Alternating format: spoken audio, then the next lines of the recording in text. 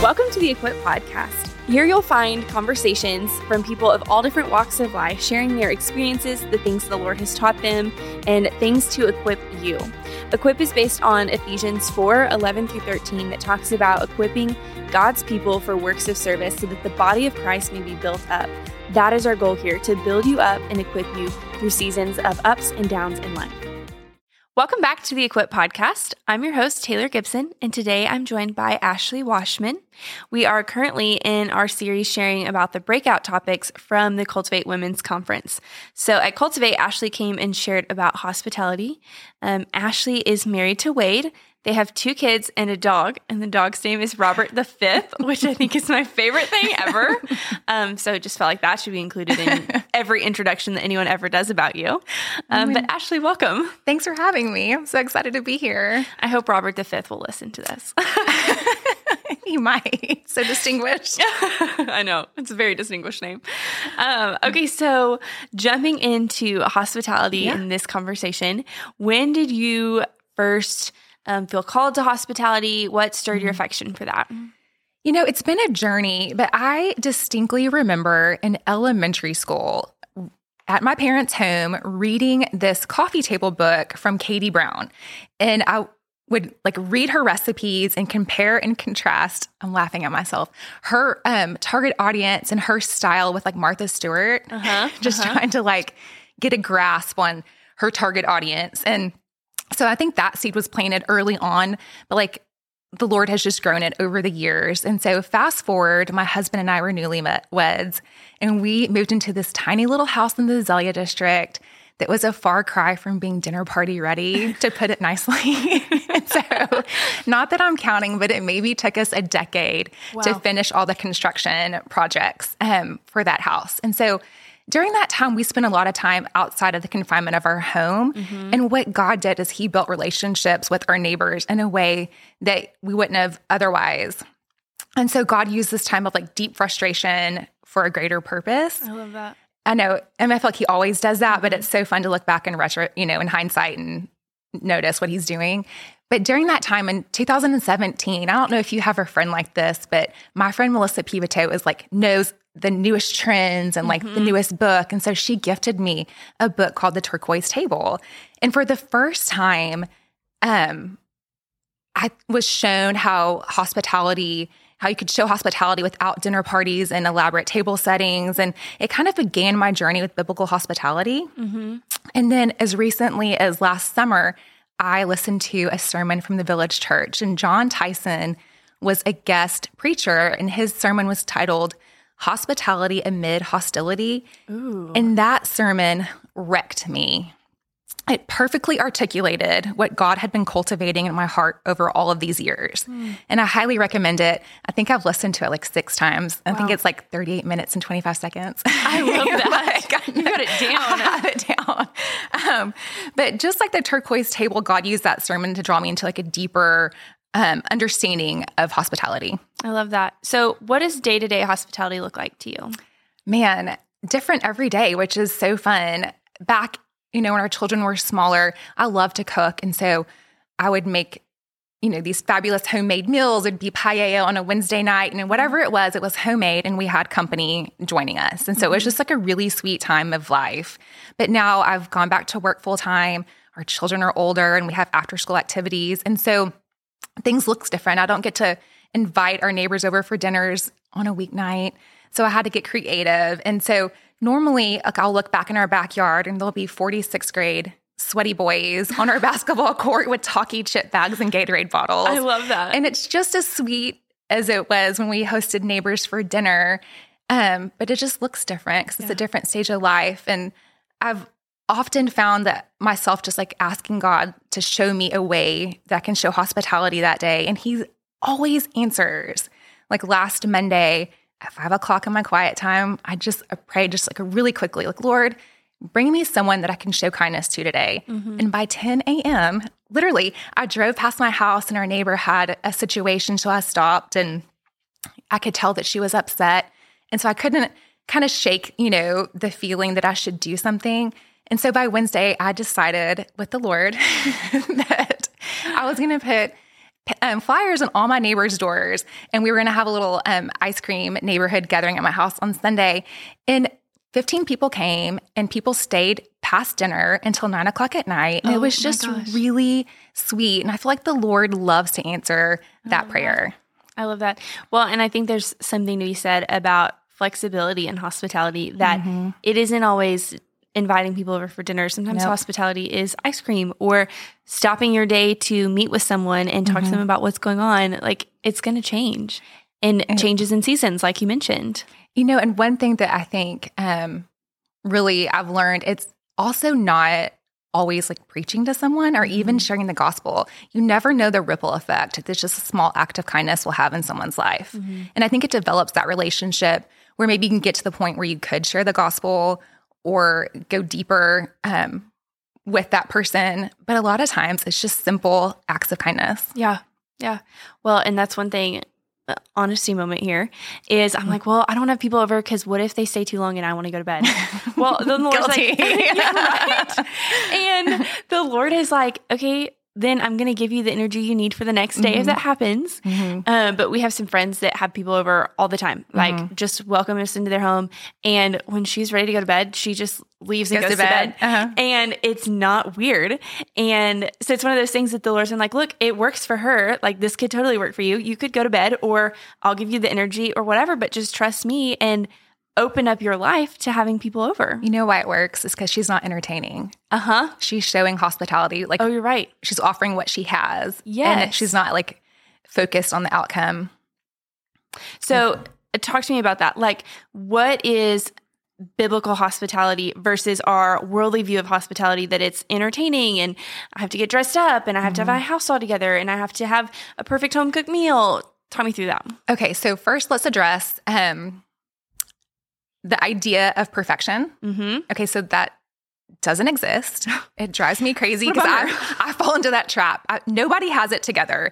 And after I read The Turquoise Table, the whole premise is that you have a turquoise table in your front yard. Of course, I begged my husband to build me a turquoise table, and we had it in our front yard, but we didn't really use it. So what the book ended up doing was kind of freed me from this idea of perfection. So I started having people in my not perfect home. And I think that there is just a freedom from the false idea of perfection. People don't identify with the shiny end of your story. They identify with the journey, because we're all, heaven or life on this side of heaven is just messy for all of us. So your house doesn't have to be perfect. You don't have to be dressed up. I think there's an authenticity and an allure whenever you don't have this facade, when you're just come as you are. But let's get to biblical hospitality. Yes. I'm going to tell you what it is not before I tell you what it is. Okay. I love it. Okay. It's not Southern politeness. It's not entertainment. It's a call for deeper. It's a call for more. It's loving the outsider and creating a safe, warm space to show them the love of Christ. It's a culture-crossing, boundary-crossing love. And Joshua Jipp defines hospitality like this, and I loved it so much that I'm going to read it verbatim. He says, create safe and welcoming place where a stranger is converted to a friend, often done through offering one's home, food, drink, or conversation. The idea behind biblical hospitality is to transform lives one welcoming space at a time. And hospitality, I think, is a tangible testimony of our embrace of Jesus. I feel like God has placed on my heart for us to be intentional to use what he's given us, our homes, our gifts, our conversations, our interests, in a culture that is longing for more. If we let our love for Jesus and our attitude for others set us apart, then we really, I think, can draw others into the kingdom. Yes.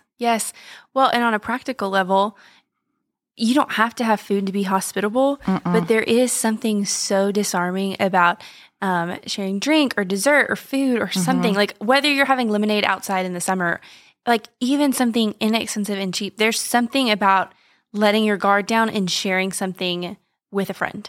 Agreed. Or a stranger. Agreed. And there's so many, I've gotten to the point where I have like a stocked pantry. I have fun things just on hand at all times in case the occasion arises or the opportunity arises, I'll have sparkling lemonade, or I have throwaway cups that are cute, or, I just have created just a stash of things that I know that I can use that fit my personality to show hospitality. Yes. Well, in the turquoise table, she talks about having a can of mixed nuts on hand at all times. If nothing else, what does that cost? $3-4 at the store. You can have it on hand, and it looks like you put a lot of effort into something, and you're like, oh yeah, I just have these snacks on hand. Which I love. Which in today's allergy world, maybe mixed nuts are not the thing, but maybe a bag of pretzels would work. Exactly. I love it. So what does hospitality look like in busy seasons of life? I don't know anyone who doesn't feel like they're busy. True. Hospitality doesn't need to be fancy or complicated. One of my favorite things to do is I have an extra umbrella in my car at all times. And if I see someone walking down the street getting wet, I love to pull up beside him and hand him an umbrella. I love that. Let me think. We have a calendar. It's every day's a holiday, apparently. Who knew? Every day's a holiday. That's awesome. My daughter loves it. And so we're like, oh, look, today's National Pancake Day. Let's make that for dinner and bring Mr. Joe, our elderly neighbor, some pancakes for dinner. Or where did you get this holiday calendar? Where do you think? I'll give you one guess. Amazon. I love it. I think an Amazon package is delivered to my house every day. Okay, I'm going to find this calendar.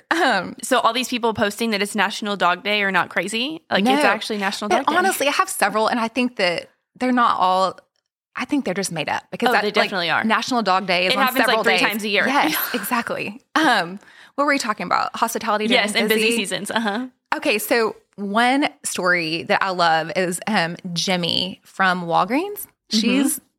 She checks out at Walgreens, and she's older. And this is a perfect example. I was having a terrible day and on the verge of tears, and I was in Walgreens getting stuff for work. And when I got back to my office, I opened my sack, and Jimmy had stuck an encouraging card in my Walgreens sack. She didn't write on it, but it was just a card that said, "You're awesome. You can do this." And I know that Jimmy did that, but I also feel like the Lord prompted her to do that. And so I feel like there are so many creative ways that you can show hospitality during a busy season. And I also just want to pose this question. What would it look like if we all made space for the prompting of the Spirit? If we made space for the Holy Spirit to move in our lives, a lot of times it's slightly inconvenient, but I've never once regretted following through with what I felt like the Holy Spirit was telling me to do. Oh, that's good. Well, and I think about in my day-to-day life, random people pop up in my mind. I don't know if that happens to other people, but it happens to me where people just pop into my head. Tell them. If that happens to you, send them a text, write them a note, do something that just says, hey, I was thinking about you today, said a prayer for you today, whatever it is. Because that's so encouraging to people. Jimmy didn't know that you were having a hard day, but she was like, oh, I'm going to stick this in there. And it worked out. Oh, it was an answer to prayer. It just gave me, put wind in my sails to finish the day. It changed my mood. I love that. Yeah. So who should practice hospitality? Oh, I love this. Everybody. So in that sermon that I love so much, that we're all going to go listen to after this. You're going to have to. And I need you to report back to me on how much it affected you. So John says that hospitality might be the most important and practical thing we can do right now in our culture to expand the kingdom of God. Not everybody can preach, not everybody can sing, but every single person can show hospitality. That's good. We don't get a pass, and it's not optional. If we believe that God uniquely designed us and divinely placed us where we are, then you were created for a time such as this. Matt Chandler has said often in his sermons, if you are a Christian, then the Great Commission should eradicate all boredom. Ooh. Yeah, I know. Let that sink in. Yeah, that'll get you. You're called to a rich purpose to go make disciples of all nations. So essentially, we should live on mission today, in our jobs, at the grocery store, inside church, outside church. And again, I don't think that means you go and preach to every person that you see, but I think that showing kindness and unexpected, unexplainable generosity really does draw people in. Yes. And to all people. You look at the people Jesus hung out with, it was not the people that you are supposed to be hospitable to. Oh, for sure. It was the people who honestly, you're not supposed to be hospitable to, quote unquote, in that culture. Like, it's everyone. So I'm so glad that you said that, because when I was getting ready for the Cultivate breakout, I really dug deep in the Bible just for examples of hospitality, and I was blown away. It is like woven throughout the entire Bible, like the first miracle, water into wine, the Last Supper, Rahab and the spies, Abraham, Zacchaeus. Like, Jesus created this environment of welcome. And, you know, he even took it a step further and called us to love our enemies. And he also offered us costly hospitality by dying on the cross. And then my favorite is that when he came back, he rose and came back, the first thing he did was he made breakfast for his friends that had just denied him. Like, hospitality, like Jesus is a perfect example in all things, including hospitality. Oh, I love that. I do too. And you have some scriptures on hospitality, don't you? I do. Okay, can you tell us some of those? Yeah. I'll put these in the show notes too, in case you're driving. Don't try to write these down while you're driving. Okay, Luke 6:32, Hebrews 13:1-3, 1 Peter 4:8-10. There's so many. You want me to keep going? I love it, yes. Okay. Matthew 22:37-39, Romans 12:13, 1 Timothy 3:1-2. And I'm sure there's more. I mean, at some point I just stopped. You have to. I mean, this is a whole range all over the New Testament of options of hospitality. I love that. And then you mentioned stories like Rahab, who was an Old Testament story, who welcomed some spies into her home. Like, this is not a new concept. Like, hospitality has been around for a while. I think we just labeled it hospitality and then got scared of it because it's an intimidating word. But the action of hospitality is not intimidating when you break it down into small bite-sized chunks of, I keep an extra umbrella in my car. That's not hard to do. And I also think it's been hijacked by like Pinterest and social media, where that's entertainment. That's like throwing an event. Like, hospitality is different. It's just, it's inviting somebody into your life. It's a way of life, right? It's different. Yeah. Okay, so why should everyone practice hospitality other than our biblical mandate to do so? Really, that's why. I mean, it's biblical. You're right. And I think that right now our culture is just craving more. I mean, everyone's stressed. I feel like there's just this level of anxiety that I don't know if it's new, but in my lifetime, I don't remember feeling just everyone being this stressed out and living tense. The Lord, the past couple of years, has really burdened my heart with the idea of abundant life versus excessive living. And I feel like we're all living in excess, like excess possessions, excess, dates on our calendar. But Jesus came to give life and give it abundantly. And we're called to be in the world, but not of the world. Yes. And I think that just showing hospitality is actually like a tangible way that you can show someone a deeper, more meaningful way to live. Well, and imagine how many friends you wouldn't have now if you hadn't stepped out into hospitality. Oh, I could write a book on all the stories from our neighbors that we met on those walks whenever we were redoing our house. I mean, just sad, heartbreaking times that I've walked, alongside neighbors, all the way to friends that now live across the country that we still do life together, but we don't look alike. We don't think alike. Our beliefs are different, but yet we're still in each other's lives. I mean, it can just be, the ripple effect can, be far reaching. Yes. Okay. So I've heard you share a story before about how your mother-in-law does holidays. Will you tell us about that? Shug is the queen of hospitality. I love it. So that's her grandma name. So she is hilarious. It's an open door policy for all holidays, but specifically Thanksgiving and Christmas, it's just whoever is invited. And so we've had the handyman, we've had an El Charo waitress. I mean, it's just like whoever doesn't have a place to come comes to Shug and Big Daddy's house for Christmas. I love that. The thing that I love about her is that she doesn't invite these people and then stress about it. It's like loaves and fishes. I mean, she just prepares the meal that she was going to prepare, and it always works out. She's not, 2 days before Christmas stressing out about thinking of other dishes to provide, but it always works out. And then one Thanksgiving, this is one of my favorite stories. I wasn't a member of the family yet, but I can totally see it happening. She had the great idea for everyone to join hands and bless the person to their left.